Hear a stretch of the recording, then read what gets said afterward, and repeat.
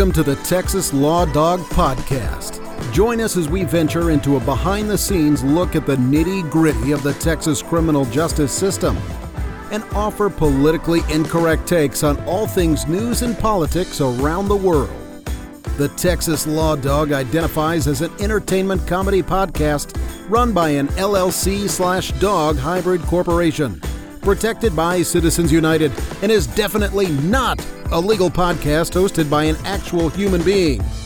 By listening to this comedy podcast, you agree to the following. Content provided on this podcast and or wherever else found is for information comedic purposes only. Any consumer of said content implicitly agrees to never construe any and all content as any form of direct or indirect legal advice, only as informational, sarcastic, and comedic constitutionally protected speech and expression. Some information may be factual. All guests who have agreed to use their real names and likenesses do not endorse, support, or approve of any of the content or material contained in this show outside of their own statements and opinions in their respective interviews.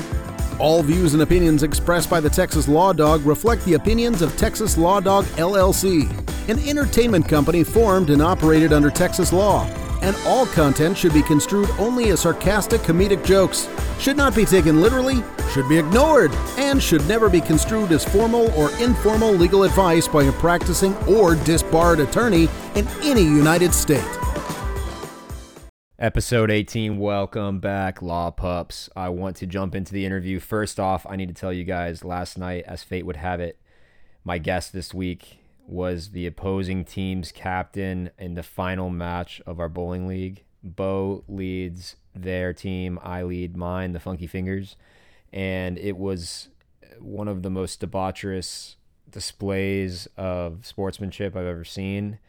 I cut a nice promo video with Bo to hype up the podcast, and then immediately after that was over, he decided to go and get my team absolutely, completely blacked the fuck out. I didn't see, there was at no point where trays of shots were not coming, and we were the last game. This was a battle for 9th place, and this was the two teams we faced each other in championship last year. They beat us by 1, so we were on sort of a revenge tour, and we lost the first game. Their handicap is so fucking high. They're sandbagging sons of bitches. They'll admit it too, but I fucking love them. They added an entirely new element of exciting fun to the league, and I decided to go ahead and give my team a call, get their thoughts on the evening so that you guys have a good idea. It was a cockfight that went down in history. We ended up squeezing out a victory, 5 points out of 7. So, suck it, Bo. On the other end of his interview, Corporate Coyote comes in to apologize, and I brought him into HR. We talk about Tiger loose in Houston. Dr. Fauci's about to be sprung to a wall. Governor Abbott's an idiot. Republicans are morons. And everyone's lost their minds. So enjoy that half-hour conversation after the interview with Bo.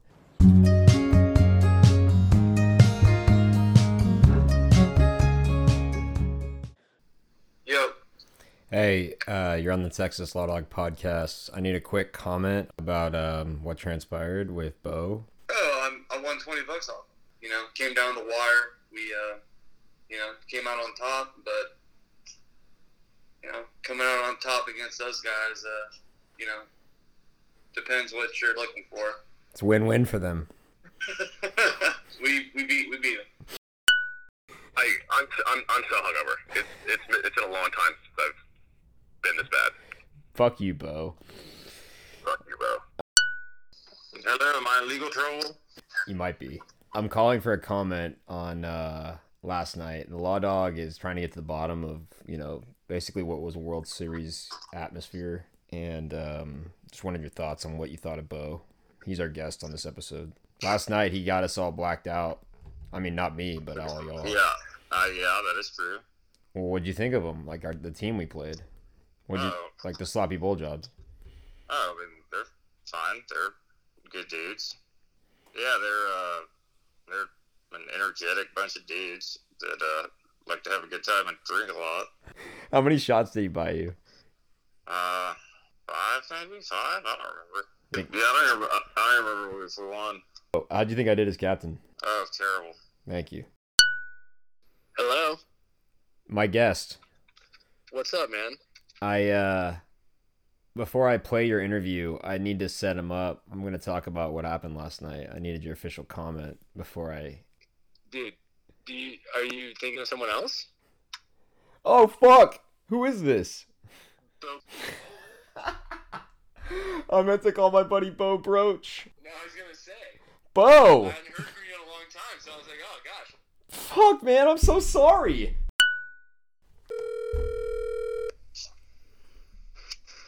Hey. I want you to know, before I called you, I called the wrong Bo in my phone. Oh, yeah? Some guy I hadn't talked to in years. He can't spell it with an X. He didn't have the same last name. Oh. Yeah, I see what you're saying. He doesn't. And so that was my fault. And I also didn't have I didn't have you with an X in my phone. Ah, we'll see. So last night you tried to get my entire team blacked out to win. I don't know what you're talking about. Paul said you bought him 5 shots. I got 1 shot for Paul. Then they got a shot, and then we got a shot, and then we might have got another shot. So, and then you accused us of cheating because Lewis bowled on the wrong lane. Y'all did cheat. How was that cheating? It was his fault. He bowled on the wrong lane. Y'all did cheat. That's cheating? I don't know. Why not?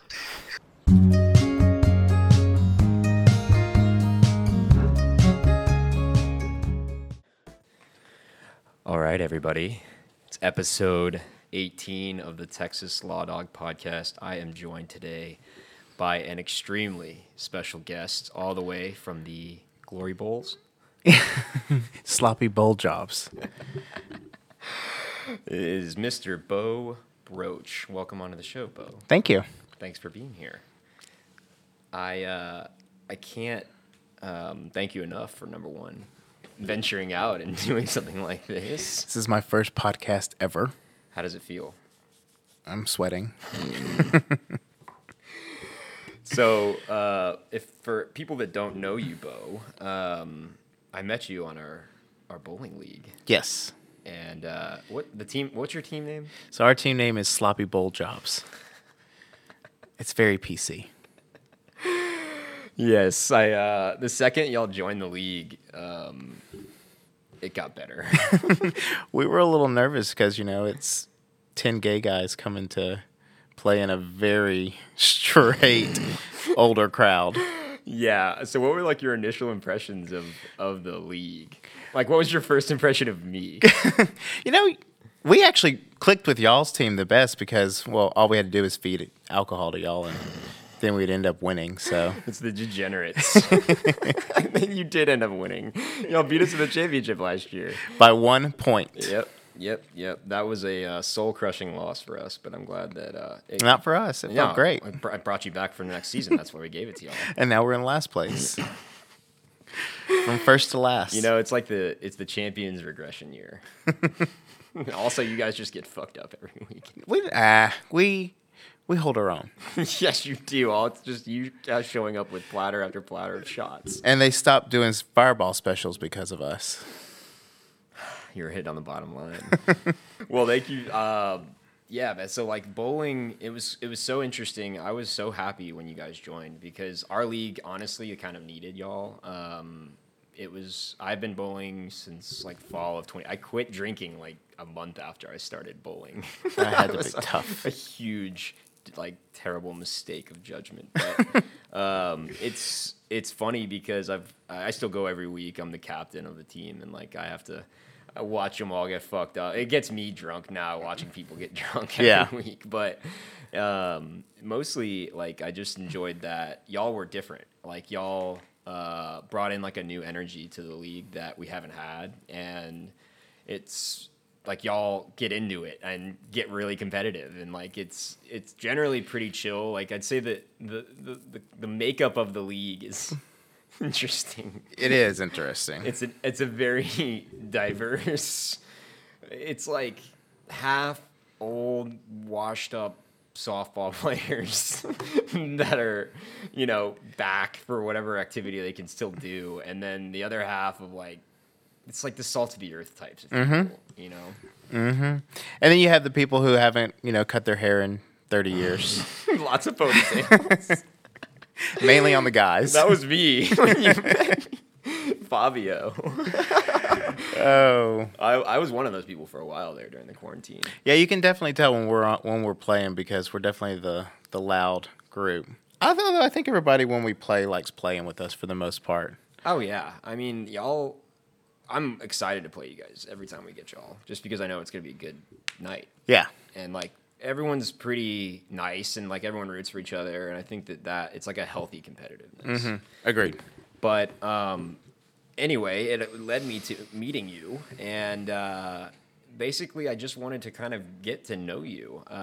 So this podcast is like, it started out where I was a lawyer, but I was lying to everyone. I am actually just a comedian who pretends that is the bit. And so I wanted to, but also I enjoy the legal field, so I enjoy getting into the nitty gritty of stuff. Well, in criminal law, I'm sure there's a lot of punchlines you can The jokes use. just write themselves. Yeah. So, I never even got to be a lawyer. I had one semester of law school. I dropped out, and so now I'm just doing this podcast. Trying to get the, Make ends meet. exactly. If they shut me down from just going to the courtroom, so I could go cover all of this. So now I'm just gonna comment on it as a comedian. So I wanted to first get into who are you, where'd you come from, and what do you do? Okay. So I'm originally from Arkansas, What part? southeast Arkansas, population 1,000.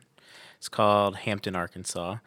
So my family grew up there, and then when I was about 10 years old, we moved to Fort Lauderdale, Florida, which was a very big culture shock. How so? I had never heard of a Jewish person. So, Oh, it got way more diverse for you. yeah. So, and then, I can remember my first day of 5th grade, the kid sitting next to me had a turban on, and I had never seen one before. So I just thought, oh my God, he must, come from a different country or something. And then he turns and he looks at me and goes, hey, my name is so-and-so. And I go, oh, you speak English? I was shocked. I just had no idea. Sure. Culture shock. But it changed my life because, Arkansas is great, but it doesn't provide for a lot of opportunities, especially in education. So when I was in Florida, I got a much better education. Graduated high school there, then went to New York University, where I did my undergrad. Actually, and I majored in broadcast journalism. Really? Yep. So my goal at NYU? at NYU. So my goal was to be a news broadcaster. Graduated, refused to leave New York City, and you really can't start your career in broadcasting in New York City. You kind of end your career there. Sure. So right out of college, I went into print journalism, and The dying business, huh? and it's dying, and I hate What writing. year was that? 2006. Okay, so it was back when there was some news left. Some news. It was a very small print publication that I worked for In New York? in New York. What was it called? The licensing letter, Ooh, so what'd you get to write about there? licensing news. What does that mean? Like we wrote when Pepsi signs Shakira, or when so you're writing Disney allows somebody to make their toys. The and, press releases. Yeah, things like that. Not really press releases, mainly the inside business scoop on who's doing what within the licensing industry, which is a huge industry you didn't even know anything about. Royalties, you mean? All that, like royalties? Well, more like or copyright. no, it's more like just deals. So like every single thing that you buy is it's made it like In just, China. Well, it's made in China, but everything that you buy, like if you anything that Avengers makes, they license all their toys out. They do all that, So any of that stuff is the kind of the business that we did, which was incredibly boring. Sure. And I hate writing. Right. So then I decided to go to law school, Decided to become a lawyer. which is even more writing Yeah, and reading. and reading. I actually haven't read a book since law school. Now, it's So just, when did you? So wait. So you're working in New York, and you're like, you're miserable with this copywriting firm, and you just or this whatever, and you're like, what am I gonna do? I gotta shake it up. So when I was in college, I got spoiled. When I was in college, I was bartending at a gay bar. In New York? In New York City. What was that like? It was great. Good money. That's why I got spoiled because, working at a very popular gay bar and I'm making $2,000 a week. And That's in like college. That's stripper money. In college. Yeah. Did not take my shirt off. But in college, That's an added bonus. So then, I graduate college. I'm like, okay, I'm going to do a real For job. everyone out there, Bo's a very attractive man. I'm staring into his eyes right now. Whatever. So, was making so much money bartending, and then I get my real job, and it goes from $2,000 a week to $1,000 a month. Like $35,000. Your real job isn't actually paying. What? So yeah. So anyway, I did Welcome to real life.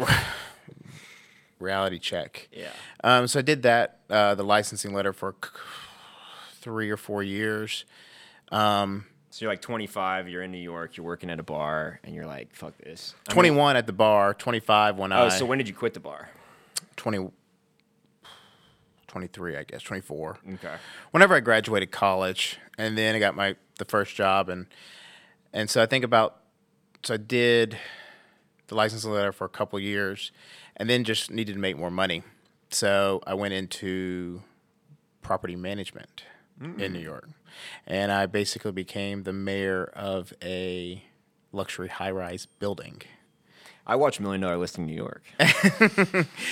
Well, so basically, we had 50 floors, and we rented it. You rent out that, and you have like 2,000, 3,000 people living in a building, and just really you're like a little mayor because everybody So comes to you you were the for guy all in their charge problems. of that? Yeah. What? So like, explain that. I mean, that must have been cool. It's you learn a lot about people. And New Yorkers. You have people who've been living there for 20 years. You have people who are just there transient, and you see a little bit of everything. So which build? Like, were you in like a popular building, like with primo real estate? We were in Hell's Kitchen area, so 43rd and 10th. So it's a relatively popular area. Our rent went from $2,200 a month for a studio to $8,000 for a 2-bedroom penthouse. Did you live in this building? Mm-hmm. Oh, was that part of your package? That was part of my package. So at they give you a little government subsidized housing. So at 8, I had a penthouse apartment on 43rd Street for about 4 years, which was at 24. Yeah, which is incredibly. How many guys enjoyed that? Oh, it's what we had parties all the time up there, so it was real nice. Well, it was explain, actually like Eyes Wide Shut parties. No, I wasn't that adventurous. However, in our building, I don't know if you know too much about 90s. New York real estate. 90s New York. I know Donald Trump, was part of it. Well, not really real estate, but there was a movie that came out with Macaulay Culkin called Party Monster. Oh, I haven't seen that. So, seen Home Alone, obviously. So basically, in the 90s, there was a big nightclub called the Roxy, and everybody went there, and everybody does these party drugs, ecstasy and all of that, and so one night, this guy and his boyfriend get on a drug binge, and you're talking to a recovering drug addict, Bo. It's okay. Right. They get on this drug binge, and the one guy ends up murdering his boyfriend in the club? No, in his apartment. Oh, they're on shit. these drugs. They're like hallucinogens, and he ends up murdering the guy in his apartment. And wait, in your high rise? In my high rise. Oh God. And actually dismembers his body and puts it in a suitcase. Oh, and this then is like has, real it's like Patrick crazy, Bateman, like crazy American Psycho story. type shit. And then he calls up our doorman to come take his luggage down to the taxi, and the guy takes the guy. What a perfect crime. Right, and then dumps him in the Hudson. Holy shit. So that was like my building's claim to fame. So, oh man, that's awesome. So were you a witness in that? That was in the 90s. Oh, okay. So that was your building's claim to fame. Yeah, my Got building's it. claim to So fame. that already had like the nostalgia. Yeah. Okay. So then every time I got to... you would sell people on that story. Every time I got to... Be like, oh, this is the place where a guy got chopped up and put in a suitcase. You can own this beautiful piece of real estate. And then once I got to rent it out, So I actually said, no, this is the actual, Just use a lot of bleach. just so you know. It was fun. Yeah. So they wouldn't ask about like the fresh paint. No. Okay. So then you go to New York, and how do you end up in New Orleans for law school? So doing that job for a couple years, and my mom over Easter break was kind of like, do you love what you're doing? No. What do you mean? What you just told me sounds awesome. Yeah, well, but do you love it? I'm like, yeah, it's Sure. fine. Are you making what you want to be making at this age? And I'm like, no. And he goes, so then why don't you go back to school? Why don't you go to law school? And I didn't have a good reason to say no. Well, you didn't like writing. Well, but at this point, You're like, whatever, fuck it. So I decided I'd try it and did. But So you moved from New York to New Orleans. What was that transition like? It was easier. Yeah. I wasn't used to not having like a nightlife to go to. I mean, New Orleans, you have Bourbon Street, right? But you can't do Bourbon Street every night, So No, I mean the real tourists don't go to Bourbon. yeah. Although most of the gay bars are actually on Bourbon, so Well, they're on the north side of it, right? the better side. Yeah. I've partied down there. Of course you have.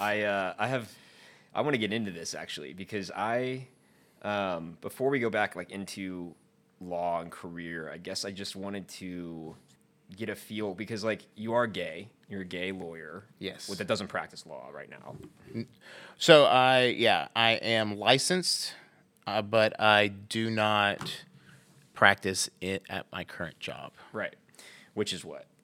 So I'm a real estate right-of-way advisor for the company. Got it. So it's sort of like you use legal skills, but it's not practice. So when I first started, it was a requirement to have your JD for the job. Okay, so for anyone that's not familiar, Bo works for like a big just oil and gas company, just so everyone's aware. Yeah, so it was a requirement to have a JD for the job. Really? Because all we do, I mean... Was this your first job out of school? Mm-hmm. First one. So how long have you been here? 7 years. Wow, okay. Yeah, it was my... So I skipped the actual lawyer part, which I really enjoyed. Congratulations, by the way. I really enjoyed the trial stuff, and that was my forte in school. But this was, when I graduated, the jobs were bleak. Oh, so, yeah. Well, when was that? 2013. So, yeah, you're right in the middle of the recession. Yeah, so I just took the first thing that came to me. And sure. This was a good opportunity. Good. Well, so would you ever go back, you think, to the courtroom? Would you ever go there in the first place? I would. It would help my career, I think, if I wanted to stay in law. Yeah. To have some actual law firm experience. But I don't know if it would be a great fit for, more than a year. I could probably do it for a year. And I would, I like that stuff, and I like the transactional work, and I like, dealing with people and redlining and all that kind of stuff. That's fine, but I don't like billing. Well, no, it's corporate. Yeah, I don't like billing, and I like my 7:30 to 3:30. Exactly, right? It's. I feel like, for me anyway, I was like you. I was kind of on the fence of which way I wanted to go, and when you're not making the grades you thought you were going to do, like first year law school, and you don't get those big law summer internships, like that just goes away. So everyone goes to school thinking that's going to be them. And then it turns out only 10% of the people end up getting those jobs, where you're getting $200,000 right off the bat, but you're working like dog. I've had a lot of friends that went that way, and they made a ton of money, but they ended up leaving usually after a couple of years because they couldn't handle the amount burn of out. work. Yeah. So before I decided to go to law school in New Orleans, my lawyer friends who I'd already had in New York, they're like, if you go down there, you're gonna end up getting a job in that area. And I said, no, I'll just come back and get a job up here. And it's not the case, because your law school has the most pull and the most reach in the area. Regional ties. Yeah. Unless it's a top 14. Yeah, unless right? you're going to like a big Unless it's school. Yale, Harvard, Stanford, Columbia.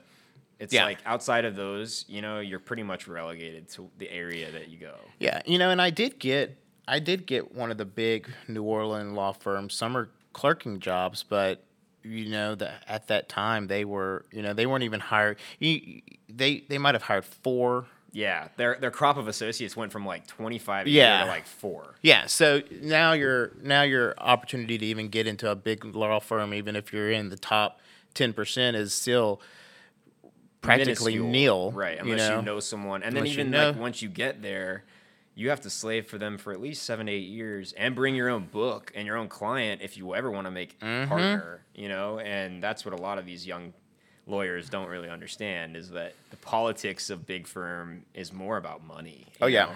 So I'm glad it would have been nice to have a couple years, because I think I would have been able to use that to my advantage in the corporate world, but I'll still try to get over there at some point. Yeah, sure. I mean, there's no rush. And like, if you've got a good setup, you don't kill whatever's working for you. Right. Now, if an opportunity comes along, I'll definitely take it. Yeah. Oh, yeah. What about the Texas Law Dog podcast? Clearly. I want to be general Number counsel. one choice. Okay. I want to get into being gay. Okay. Can we do that? Sure. Because for my whole life, I'll be very honest, growing up in the South, it's, from my experience, the word faggot was thrown around a lot.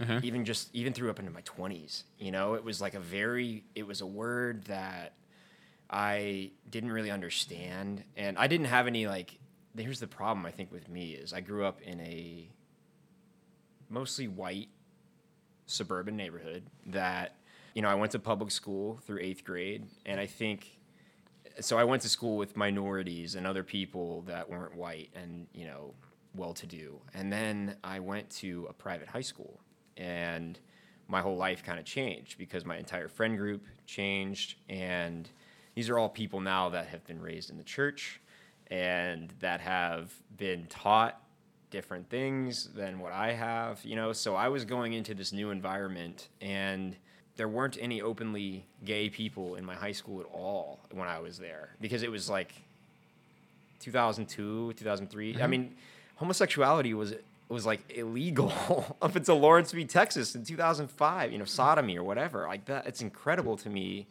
the amount of just complete ignorance that we have given this entire topic, up until now, thank God, because for me, it was I had to undo all of those preconceived, ideas I had about gay people from what I learned from family or older people growing up, which were wrong and ignorant ideas. And so, I guess one thing that I probably have some conservative listeners, right? So I'm just trying to get to the bottom of, are we ever going to just move past this issue so that there's not even need for you to be a gay lawyer anymore? You're a lawyer who happens to be gay, And I think that is sort of it's something that isn't really talked about, because it's we have so many other issues buzzing around us all the time, and I feel that some people are just oh no, gays won, whatever, on to the next thing.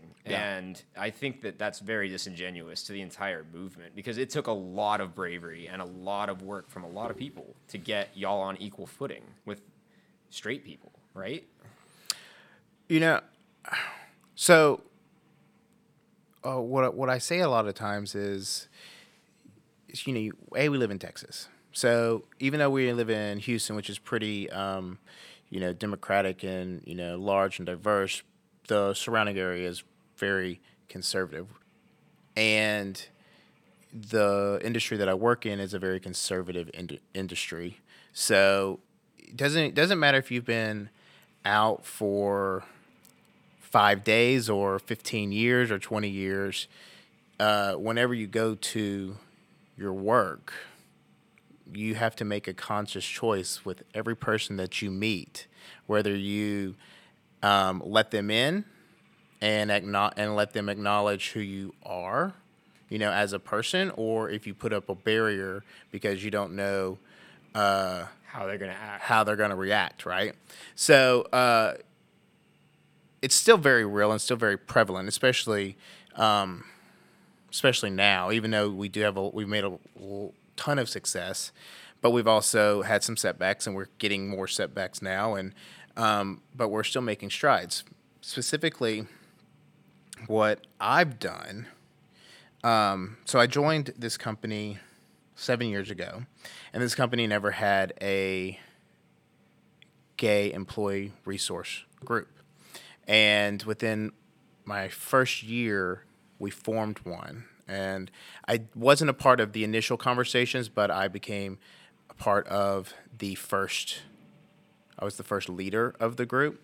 And we've taken that and we've turned it into, we started out with like 15 employees, and we've turned it into over 400 From something members. that you started? That we were a part of starting, from 15 people who were in a group to now over 400, including gays, straights, and then, allies and everything like that.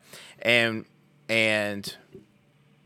we put a light onto an area that needed to have some representation in the company. And the company started to see that. And, then the company, we're slow to react, but once we start reacting, we react in a positive way. So the company has done a lot of strides in their diversity and inclusion, and working with people in HR and things like that.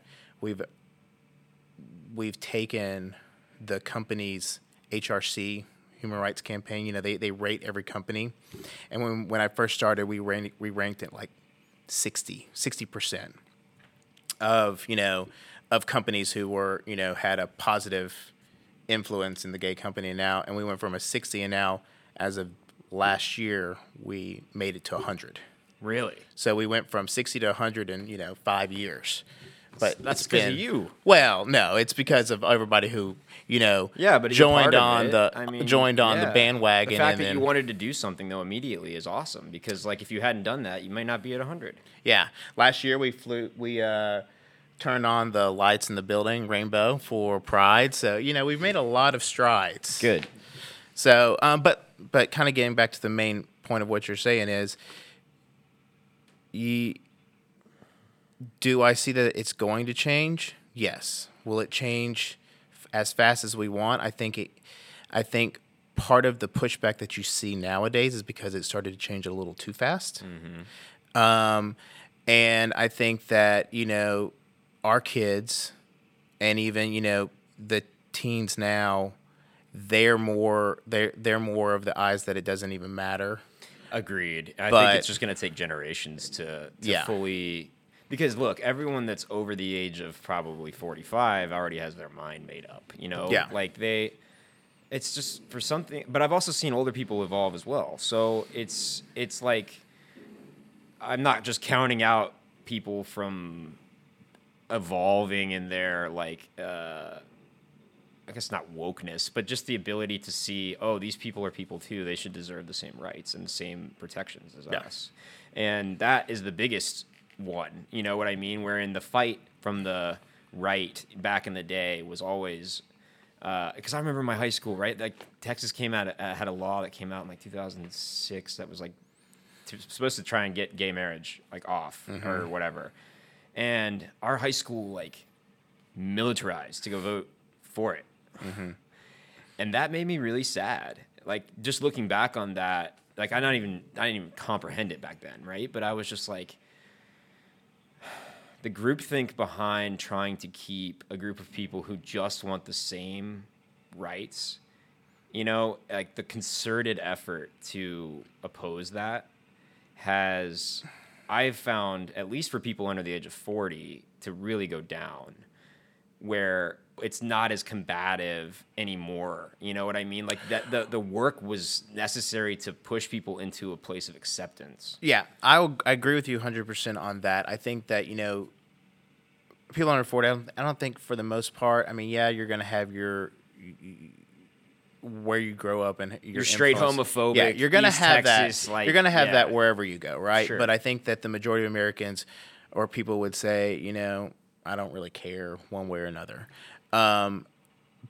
that's because for most of our lives, or at least for the last 20 plus years, 25 plus years, we've, it's become more You've of had a to put it in their faces. mainstream. You've had to. Yeah. Like, that's the only way it was going to work, was to be a vocal dissent. Because, like, the people that are like, oh, where's the straight pride parades? I'm like, they're all on Netflix. They don't need to march for justice. They already have it. You know what I mean? And so, like, when you've got a movement, just when there's laws on the books saying you can't have sexual relations with someone from the same sex up until 2005, I mean, what kind of world are we living in, right? And, like, why... and the same with this can be said for gender gap, the pay gap, blacks and whites. I mean, this is an issue where America's kind of coming to a reconciliation, I think, of all of their past misdeeds. Which is, kind of what I was kind of referencing. I think, over the last 10 years, we moved extremely fast.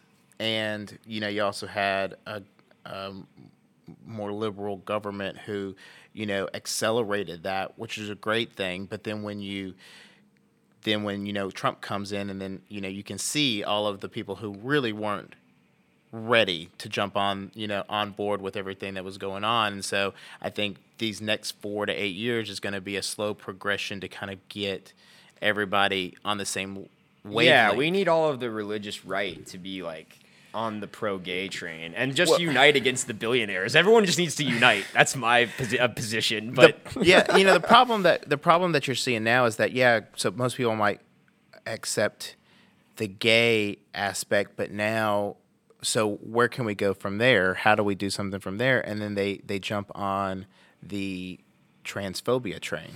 The trans issue, and for sure, and is the you next have big one, and you have an even more marginalized community inside the gay community who, still people struggle to, make sense of. Oh yeah, internally. Well, a lot of conservatives, I'll tell you honestly, think that it's mental illness. Yeah, and so now you have this big push with all of the conservatives of banning trans athletes and things like that, and they're jumping on the wagon of not allowing kids and teenagers who identify as trans to get medical help.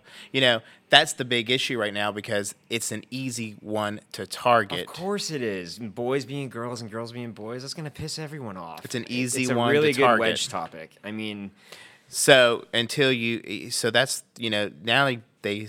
You have all the conservatives saying, "Oh, we don't care about the gay net. It's this. This is what we don't care about." Well, and I think that is because, look, people want to be angry about something, whatever it is. It's an easy one. That's a good one to pick because it's like, from their perspective, they're like, well, we don't want biological males who are on the transitioning genders to be able to compete, at the same level or whatever. But the fact that we have politicians trying to keep people out of bathrooms and stuff is asinine to me. Like, I think that's one argument to be made, is if I think that we should acknowledge there are biological differences between men and women. And if we don't, it's hard to have any sort of like common ground, right? Like, so, but I do believe that if sex is biological, gender is definitely cultural, and it can be a spectrum because it's obvious that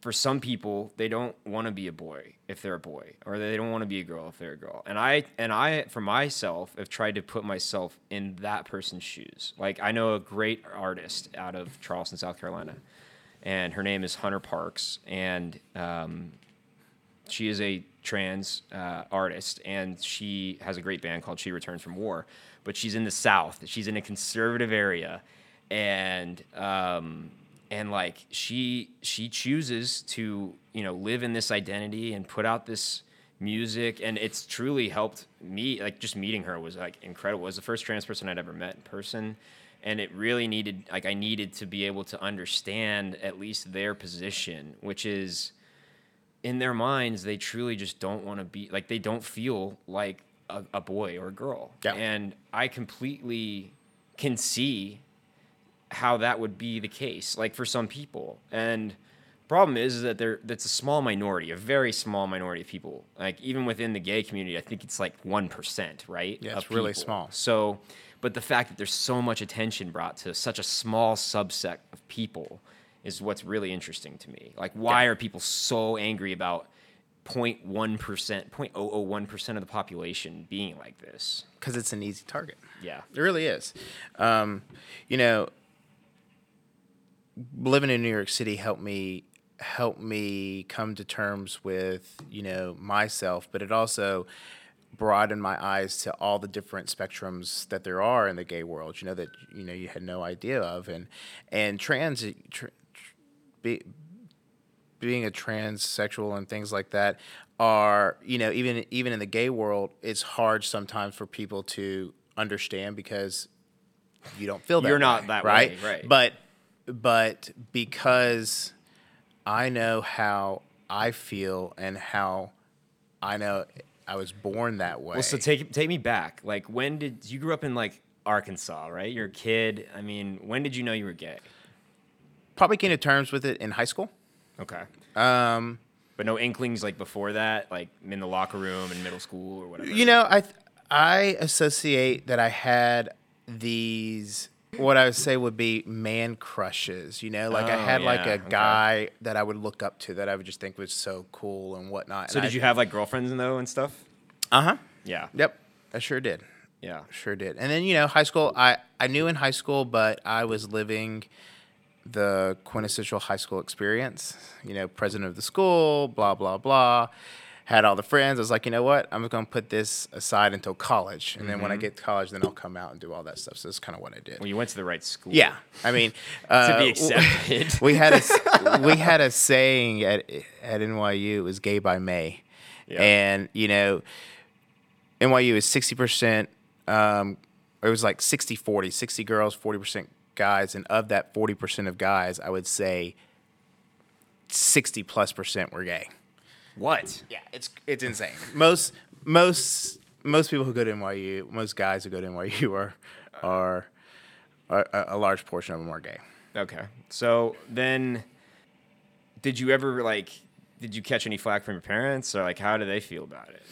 Or It's your tough. family, you know?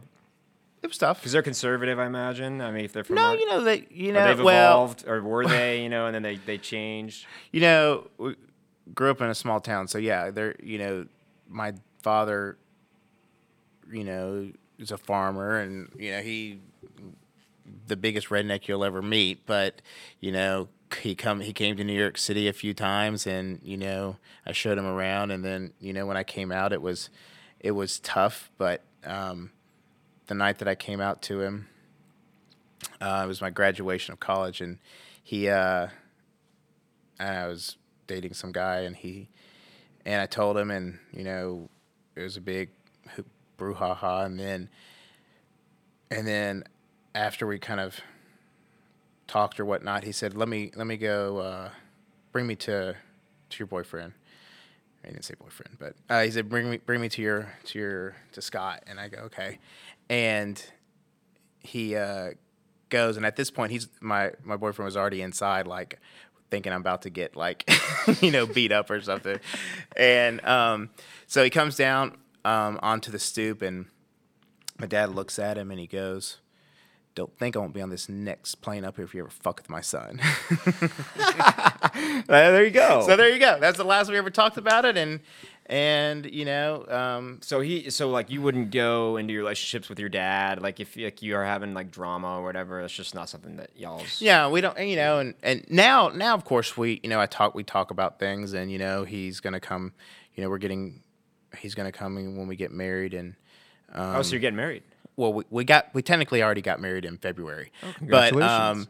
but our real wedding had to get postponed because of COVID. COVID, yeah. So it's in Mexico, and they're gonna come, and he's gonna come. Bo's partner bowls on the other team. They don't even bowl on the same team together. It's got to be competitive. Right? I love how you guys set up competitiveness. So Oh, you guys. Okay, well that's amazing. Then that's a very interesting perspective. So like, what, you know, have you ever faced any sort of like overt, blatant discrimination. I mean, You always do. Yeah, I mean, give me because I mean, there's going to be a hard reconciliation for people that have treated y'all's community with such disdain, I think. Just simply because I think y'all won. And it's important that y'all won because to me, love is love. And my ignorance growing up, like I had a friend, right? He, when I got to college, he was in my fraternity. Our fraternity, low key, was like the gay fraternity at Baylor. Well, I just didn't know that until after I joined. Half of us were like, "What the hell is going on?" But it ended up being more that way after. Like it's so funny because like I had friends who were not out, but like my big in my fraternity, I asked him about him, and he was like, "Oh yeah, he's definitely gay. He can't come out because it's Baylor, you know." Mm-hmm. And at a small private college, there were a lot of gay people there, and they were all closeted when I was there, you know. And so this is like early 2000s. So I mean, it's not that far away where this was occurring. Where there were groups that would come speak on campus for pro-gay rights, and they would like keep them off campus. Yeah. It's like 2007. Well, that's why, like, I could have gotten a full ride to Florida State, University of Florida, and things like that, and that would have been great. They're great schools, but I knew if I went to a state school, it would just be an extension of high school for me, which was fun, and I loved it, but I wouldn't have come out as early. You know, I would have done all that, you know? Yeah. So, for me personally, the New York was NYU was the right move. Yeah. Yeah, because it just fit your personality a little Yeah. better and allowed you to be yourself. Like, you know, when you go, once you were finally like out, how, like, can you explain to people how that feels? Like, because I want to bring straight people into the mind of like someone who's had to live with something that they think is like they're stigmatized for it. You know what I mean? And then I'm just so happy now that kids can be out so much earlier, you know, than when we were kids because it's like accepted and there's not any of that stigma that's thrown in your face anymore as much. Well, you just feel like, you know, you feel like a weight is lifted off of you when you don't have to hide or, you know, Yeah. or whatever. You know, it's kind of what I was saying earlier. If you can bring your whole self to work, it's completely different than you coming to work and having to put up a front, you know, Sure. of who you are. And then Yeah. you get two different work styles. One, you know, you're always going to do, you know, you might always do your job, but you have one where you're walled up and not, you know, able to be yourself. And you have one where you're yourself and you have much more, you know, fluidity with your Yeah, work and team. then you can. I feel like that once you have the fluidity, it makes life a little bit easier. Yeah, you know, for sure. And so, like when I met, and that was like when I wanted to go back on is my friend that was gay in college but didn't come out until after college. You know, it was hard because I would like make jokes. You know, I would be like, "Why are you acting so gay?" You know, and it was hard 10 years later to go back and look at asshole 21-year-old you and be like, you probably made this guy really feel shitty, you know? And so I had to go back and be like, dude, I'm so sorry. And he's like, don't worry about it. Like, you know, I was confused, but I was like, dude, I just didn't want you to think that you know. You know, a lot of times I always felt, you know, and what's parts of the reason that it's so hard to come out a lot of times is because you just don't want them to think differently of you. Yeah. And you know, you're friends with them because they're your friends. And, you know, if they choose not to be your friend because of that, that's one thing. And that's what you don't want, right? Sure, you don't want to lose a friend because you're gay. Yeah. You know, and I guess that would be the most terrifying if I were gay, you know. But it happens. Yeah, I imagine. It has to happen. And it's happening now with politics, you know, whatever it is. You pick your own adventure to be divided over. But the reason I wanted to have you on was to show that, you know, I think these conversations are important. Like, it's time to have a meeting of the minds for people that are stuck in ignorance, you know? And I don't necessarily think that those people listen to this show. I wish they did. But, you know, I think that at least getting all perspectives out there. Like, I'm going to do an episode like this with a black attorney, and I'm going to go over race, you know, and all that. And so I just want to make sure that all the angles are getting hit. You know, it's important for America to wake up and say, hey, look, you know, we got to evolve because this is a melting pot of a country. We've got every religion, every political viewpoint. You can worship a cat as your god here, you know? And so I think, at least for America, the gay movement was so important just to help it bring it in worldwide. I mean, because do you think that it was more accepted in the world or less before it became mainstream in America? No, well, less. Yeah. Yeah, clearly. So then America kind of led the way. No. Or they were behind. I think we're behind. Right. Behind Europe, Sure, obviously. I would say. But we left there because they were into all that kinky shit. Yeah. But I think we've caught up quickly. Sure. I think that's And- good. I mean, it has to be. Like, when the Supreme Court finally made gay marriage legal, you know, that was what, 2014? 2015, something like that? Mm-hmm. And then now, that was just the beginning of the fight, because then you got to fight for the same employment benefits, the same, you know, perks of all the things that are marriage. Yeah. And you had those people, those crazy lunatics in Kentucky trying to, like, keep people from getting married, you know? And that's obviously, thank God that's kind of done, you know? It's fallen out, but it's now moved into the trans thing, obviously. So I think as long as people are at least open to different viewpoints, I think that in America, we get so walled off in our echo chambers, you know, depending on which groups you follow on Instagram and Facebook and Twitter. And, like, what advice would you have for, say, like, someone who doesn't quite understand, you know what I mean? Like, say it's someone that's born in a church, like in the church, like say specifically the Christian church, which is, you know, the people that think homosexuality is an abomination and that gay marriage should not be allowed because of the Bible. And what do you say to those people? You know, I always take the approach of get to know me before you start hating on me, right? If you don't like me because of my personality, that's one thing. But don't automatically not like me just because of, you know, who I choose to sleep with. Sure, absolutely. I think that's like the biggest point is it's none of your fucking business. Right? I have noticed that at the bowling alley, you do your temperature checks, and I very much appreciate that you follow the rules. We have to. You don't have to. I don't. Yeah, because y'all go in on the side entrance. Y'all sneak in. Oh man, yeah. I wanted to. Okay, so what do you think is gonna be the most important thing for, like, gay people moving forward in America? I think, you know, like I said, we've made a lot of progress.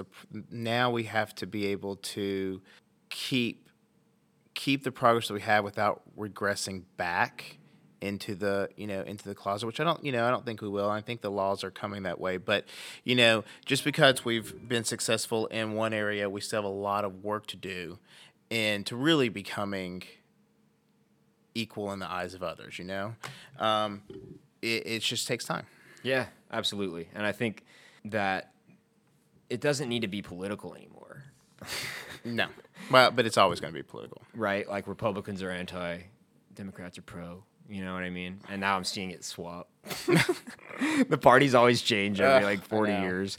I'm seeing people that were hardcore liberals become conservative just over, like, you know, the vaccine. The vaccine is the big one. Yeah. And that is like I think it's so funny, people just being scared of needles. And that's probably the main reason why people aren't getting it. Let's be honest. Everyone's a big pussy because they hate needles. Oh. Okay, man. Well, I'm gonna let you go, Bo. I thank you so much for your time. Now this is great. I really am. I'm trying to get everyone's viewpoint. You know, the purpose of this podcast was to buck the mold and just go after hard hitting questions and, like, talk with everyone of every background, so we can get a semblance of what the fuck's going on in America. How do we get together? Are you pro billionaires? I want to be a billionaire. Everyone wants to be a billionaire. That's why they vote Republican. I think Amazon should be taxed. They are. Just not enough. Just not enough, right? Okay, well, Bo, Thank you. Any farting words? Before we No, leave? I'm good. This is great. I Okay. really enjoyed it. Thanks for coming on. I hope you have to have you back on soon so we can talk about some just crazy random topics. Sounds good. You got any big summer plans? We're gonna go to Puerto Vallarta here, and Oh, getting wet and we wild? actually might go to Europe in September. We're gonna try. Anthony's gonna be mad and say, "Hey, girl." Thank you both for joining us today. Thank you. Really appreciate your time. I appreciate it. Got a little negative feedback. It appears my HR fact checker needs to be brought into HR. He called me, I believe in episode 16. This episode is all about LGBTQ rights. And so I think it's imperative to go ahead and, take initiative here and call in my HR fact checker into HR. And you called me a homo. What did you mean by that, man? I think everyone misheard me. I would never, as an HR representative, say something like that. What I meant to say was hero.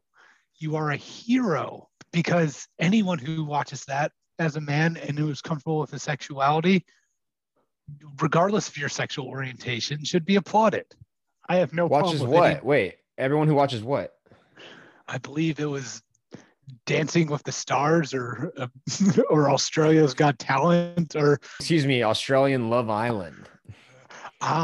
There we go. Yes, you are a hero for watching that unadulterated garbage. Thank you. That's what I thought you said. Okay, so everyone, we've cleared that up. It was simply a misstatement. And even if you had said homo, I think you meant homo sapien, didn't you? Yes. Well, technically you're not your dog, but Well, no, but you didn't mean it. You didn't mean to offend the gay community. And I think I know that because you were telling me the other day, like you were thinking about moving back to California so you could vote for Caitlyn Jenner. Yeah, I am a huge fan of Caitlyn Jenner. I mean, despite her being a malignant narcissist, I think she would be a great leader. I mean, anyone who can just smoke Wait. someone Okay, let's back it up. So she's running for governor of California, right? Yes. Has Bobby Newsom been recalled? Gavin Newsom? Oh yeah, whatever his name is. No, I think it's underway. A California recall. Don't know how that looks or if it even does work. Is Caitlyn running as a Republican or a Democrat? Republican. No, she's not. Yep. She's a real traditional gal. Did you know Caitlyn is actually against gay marriage? I had heard that. Didn't she mow some people over in her car? She did. And this is why I think she's pretty. I think, not allegedly. I think there was a civil suit. Oh, there was a settlement, right? Yeah. Okay, so wait, why did you listen to Tim Dillon on bringing up her interview this week? Yeah, I did. Yeah. About how she should run on a platform where they kill homeless people. Yes. And that she should just get in her car and mow them over from tent camp to tent camp. And that's how we clean up San Francisco. It would be a bold move. I think given she does support the police. She says that every time she sees a police officer on the street, because I'm sure she's out driving everywhere every time, like all the time, that she stops and she tells them that she appreciates their service. So we know she backs the blue. Yeah, she said that I was listening to an interview and on the Fox News interview or whatever, and she was like, "Oh yeah, my neighbor was like, oh, I'm getting out of here. I'm leaving. There's too many homeless people." I'm like, where do they live? There's no homeless people near where they live. Like, surely, like, isn't LA sectioned off like very well so that all the rich people, like Jimmy Kimmel, Fallon, all the people that are like virtue signalers that cry on TV about how much struggle everyone has, but they go home to their mansions, like that's where they live, right? Yeah.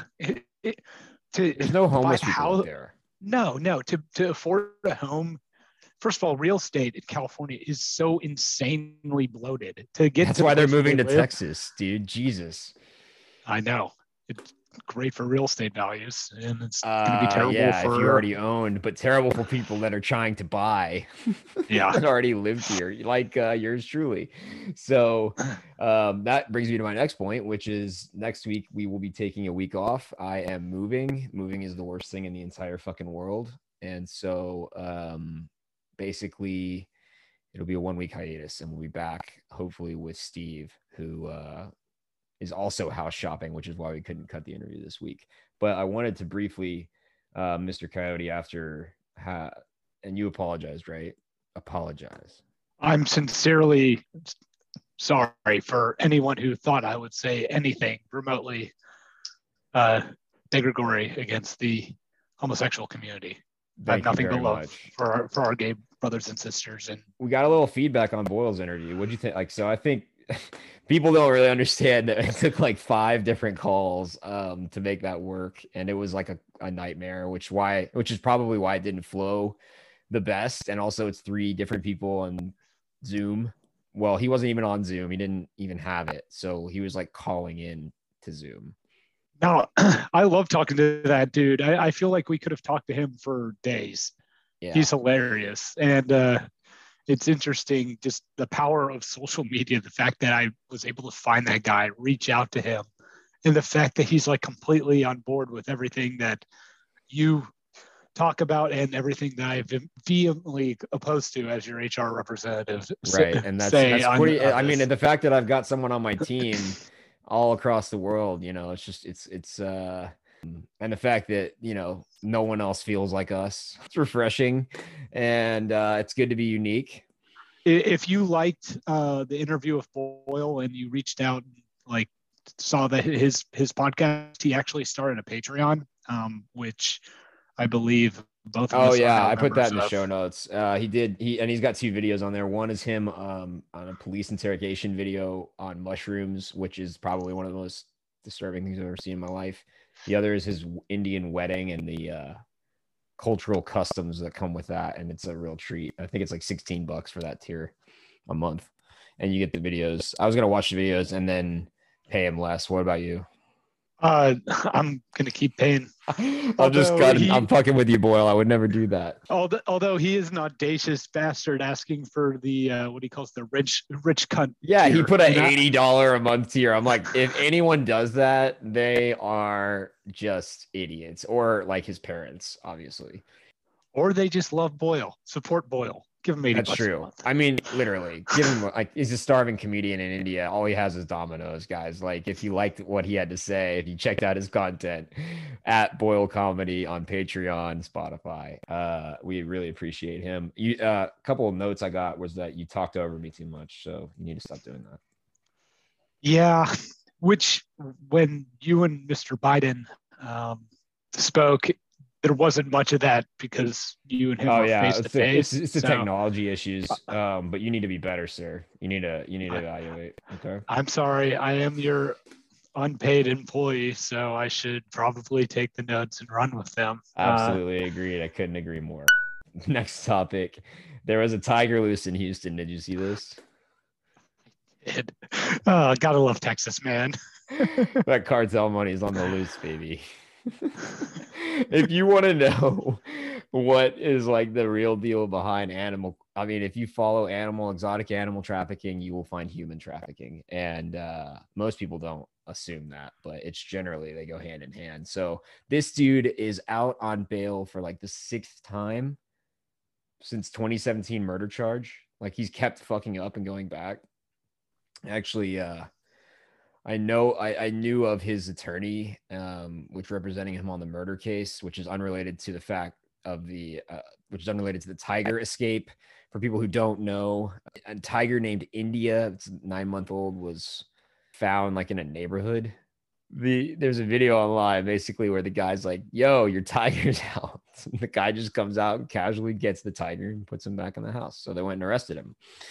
And I watched the bond hearing video personally about where they were trying to keep him in jail because of the fact that he was transporting a tiger.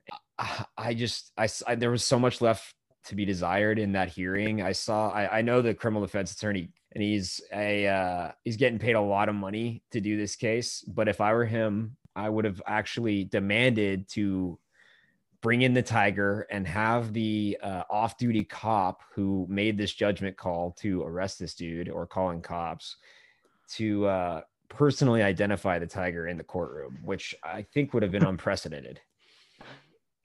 Or call the tiger as a witness. Yeah, like I call Tony the Tiger, Your Honor, and we're gonna need to hear from him because I don't even know if this is actually the real tiger. I don't even know if this is the same tiger that was on the neighborhood. And I was thinking about that as a great potential argument. The judge eventually gave him like $350,000 bail. He made it because this guy is connected. Anyone in the exotic animal game, pretty connected, guys. Other than that, oh, did you see that the conspiracy theorists were proven right by the intelligence communities looking into the coronavirus origin lab leak? Whoa. That hasn't been confirmed yet. Excuse me. Yes, excuse me, though. That's absolutely correct. We do not have any confirmation, of course, that this did not start in nature. And it definitely did not come out of a lab that, Dr. Fauci just threw a couple bones at just to research, see what was up. Might as well. It was like crossing your T's and dotting your I's. And so he's, Rand Paul hits him with the receipts and he's like, oh, COVID is over. The CDC, I think the day after Rand Paul did that, lifts the mask mandate. There's still masks everywhere. So it makes me know that this is a mass psychosis. It's not about a pandemic. I mean, it's truly a psychological operation at this point, like 100%. There is no doubt that there is a virus and there is something bad out there. But the fact that we're still shut down 13 months later, I think if you weren't questioning anything like in December, January, February, or maybe even like last month, now we're basically the executive branch is holding the entire country hostage until they get a certain, I don't even want to say the word, gene therapy rate, conversion rate. You got the gene therapy, didn't you?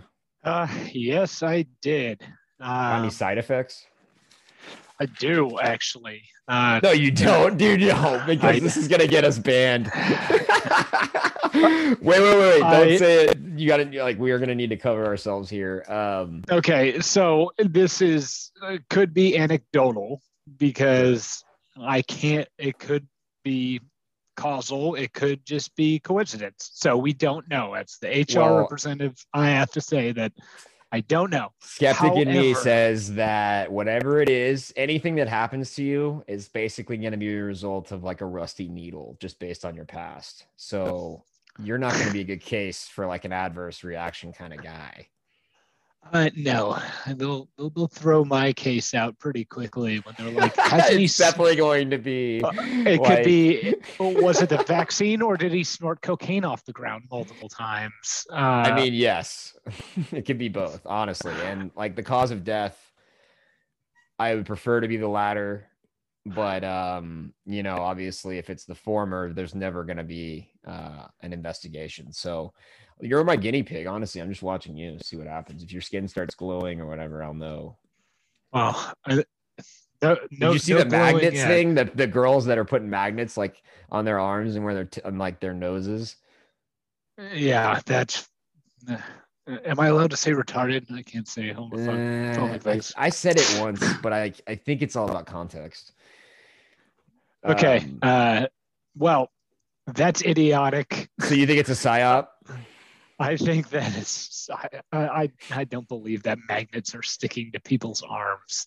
I think it's the same lines as the 5G stuff, so that people. Yeah. I think that was thrown out there like the original Bill Gates 5G stuff, so that everyone who got their vaccine made a Microsoft joke, but in reality, they have no idea if they should be laughing or not.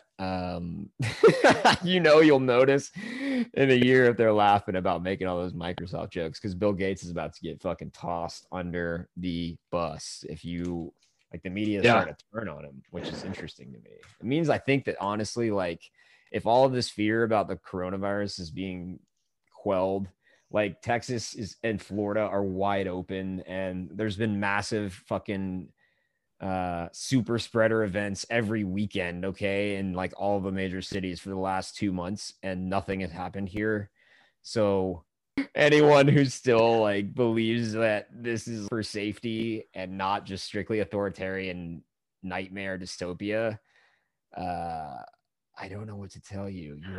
You don't listen to this, I guess, and if you do, like anyone that's a traditional liberal who voted for Biden should be like embarrassed for their vote at this point. And if you're not, I mean, you're really doing yourself a disservice by justifying a ton of different reasons to pat yourself on the back after the last 6 months. I mean, Jesus Christ, Trump was bad, but look, the mean tweets, I was making money at least. And, he fucking offended people, but he wasn't actively destroying the country on a daily basis, which is what I'm like seeing out of these tyrants that have been in office for 40 plus years. That these people are like just letting them do it, like they love it. I think it's secretly inside everyone who wants like vaccine passports, who wants masks, they want it all, they want to keep it going forever. Like those people are all like smug, rich.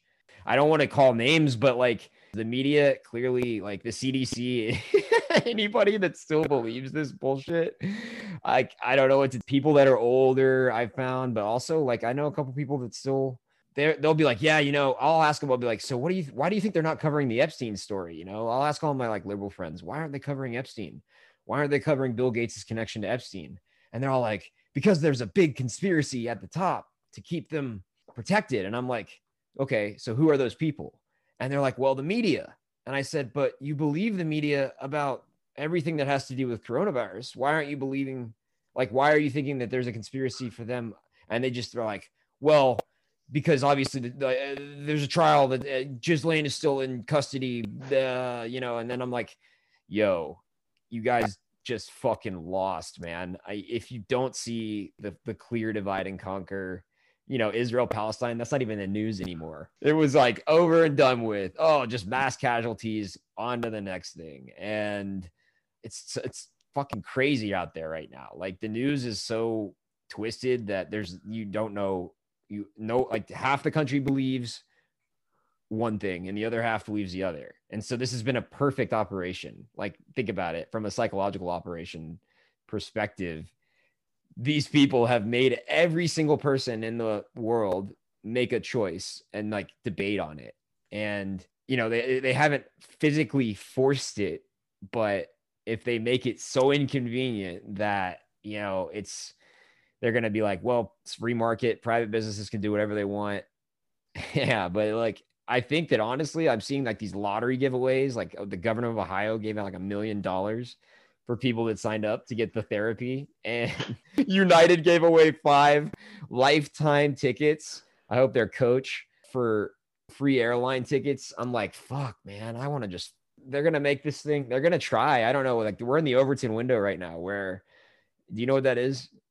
Jog my memory. I did know what that was at one point, but I think I fried my brain cells.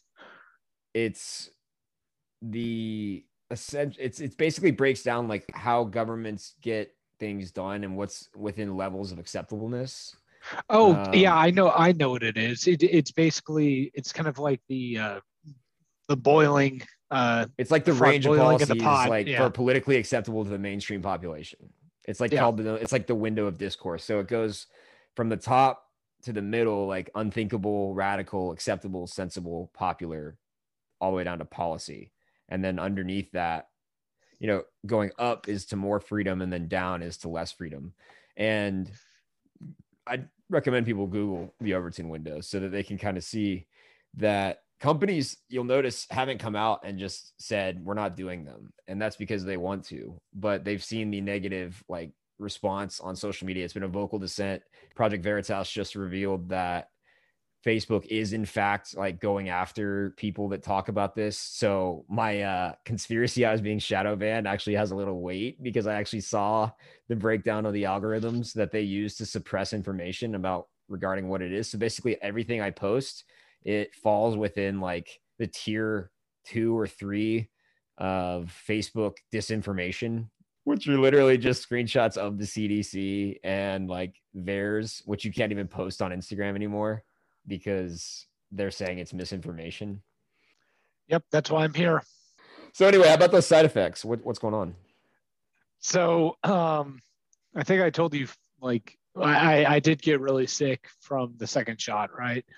But after that, like I noticed this maybe like a week or two after, I have this weird tingling sensation in my upper back that like has it started and I was like, oh, I don't know if it was because of my marathon running or like medication or something like that. But it doesn't make any sense because I didn't like change any medication. I was like, maybe like when I get off the kratom or whatever will go away. But no, it got worse up to a certain extent, but it hasn't gone away. It's like you know the feeling like when you like hit your funny bone a little bit. Just like a weird tingly feeling. Yeah, it's basically just a tingling sensation across the like back of my shoulders, and it happened pretty much like a week or two after I got it. So, oh, good, your possession like is complete. Yeah, it's great. Welcome to the Kraken, my friend. Hopefully, it's not some autonomic commune thing or. Oh no, definitely, you're not going to get wiped out by the cytokine storm that's coming next year. That's probably why I started talking over you in the last podcast. I'm probably like having a late. You got to get your word in. Yeah. The time is running out for you. I'm just kidding, man. You're gonna be fine. Honestly, I don't even think this was the kill shot. I think this was the compliance. Get a feel for how everyone is, because like the amount of side out of all the people I've known that have gotten it have been fine. So I don't know of anyone other than people that have reached out to tell me like they know someone that got fucked up on it. So like for real. And so I don't have one fucking opinion on it or the other. I don't judge people that have gotten it either. And I'm not like, I am kidding about like them being possessed. I don't think any of that's true. It's really good disinformation that like the intelligence agencies like put out there, which is why you hear about 5G, Bill Gates, stuff like that. That's all already thrown out there just to discredit any sort of real movement or investigation. Yeah. The magnet thing is so ridiculous that they're probably pushing that out there to be like, oh, like here are these anti-vax idiots. This is exactly how they dumb they are. That's the reason that they're doing it. Yep. And so I think most people can see through that. I mean, anyone who's like educated can probably see through both sides of like, you know, the truth usually falls somewhere in the middle, but unfortunately the truth has been so distorted by the media this entire time that we have no fucking idea what's actually happening. All I know is that inflation's going to skyrocket. Prices are skyrocketing. They already have. There's nowhere. I mean, the real estate market in the South, you better have cash or you're not buying. And it's like, it's fucking crazy out there, but hey, it is what it is. You know, it's like you've got half the country fucking, it's so weird that it's half and half, but it's also not. Like it's straight up 50-50 at this point. And I'm like fucking looking at it and I'm thinking, man, if they try and pit these two crews against each other, it's can get really dicey in this country. And I hope that it doesn't go that way. I hope that we just move on. You know, everyone stops stop talking about it. It's time to just move on with our lives. Time to open back up. It's time to just fucking rock and roll, because the South has already proven they can do it. It works. And the more everyone stays at home and poor, or at least on unemployment, like the harder every single day that we don't get back to work, it's going to be even harder to undo all of this like financial economic damage that nobody has even like tasted yet, because the pain is coming, man. The max pain from all of the, you know, we printed a third of our money supply last year. Yeah, the cost of lumber is triple. I was looking to redo my kitchen. Steel, lumber, food. I mean, every gas. Yeah.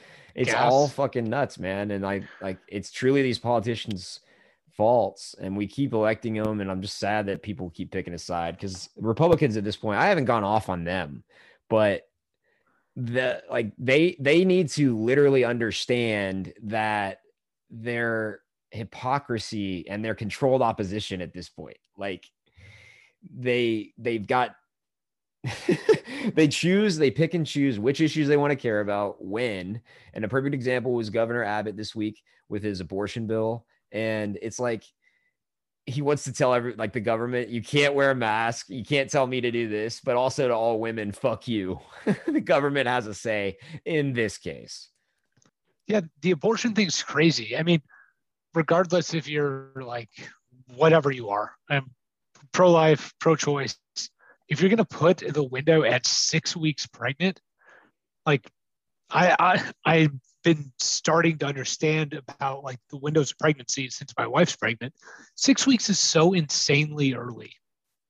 Lots of women wouldn't even know that they like missed their period by 6 weeks.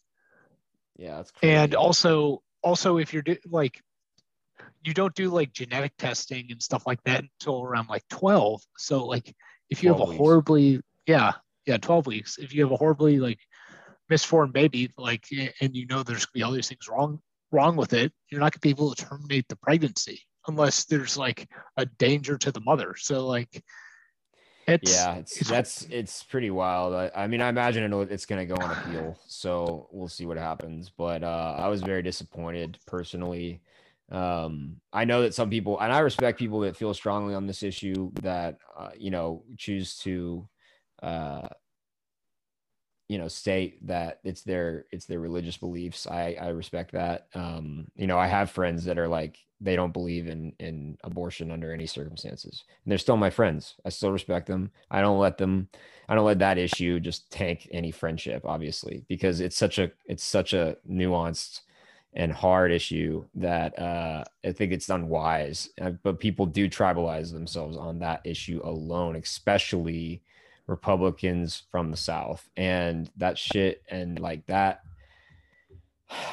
until we get them to understand that the government shouldn't have any fucking business in it, then they're still going to be the same people that oppose gay people and the 0.0001% of people who are trans. And like, those people have to fucking wake up too and understand, no, you voting for Greg Abbott, Dan Patrick types is just going to make sure that you piss off the liberals even more, and that your party goes further and further into the shitter. So guys, corporate, thanks for apologizing about your statement. And any other final thoughts? No, not really. When are you going out to Cali to campaign for Caitlyn? As soon as she makes it official, baby. I'll hang out with. Do you think Kanye is gonna be behind her? I hope Kanye runs as a third-party independent. Oh man, what a freaking circus show! Yeah. Oh God, yeah, man. Well, thanks, guys, and we'll see y'all next time. And any of my first-time like LGBTQ listeners or first-time listeners at all who may be interested, a buddy of mine who his brother was a kid at Baylor and was in my fraternity actually started a podcast about his experience in coming out. His name is Jack White. His podcast is called Y'all Are Gay. And he's just getting off the ground. I think he has like 5 episodes, but he basically is interviewing people about their coming out stories. So to all of my friends out there who are interested in that, please check out his podcast. And just remember, guys, that America is the literally biggest joke in the entire world right now. So just all you can do is laugh. Keep laughing. And maybe one day you'll cry and then you'll care.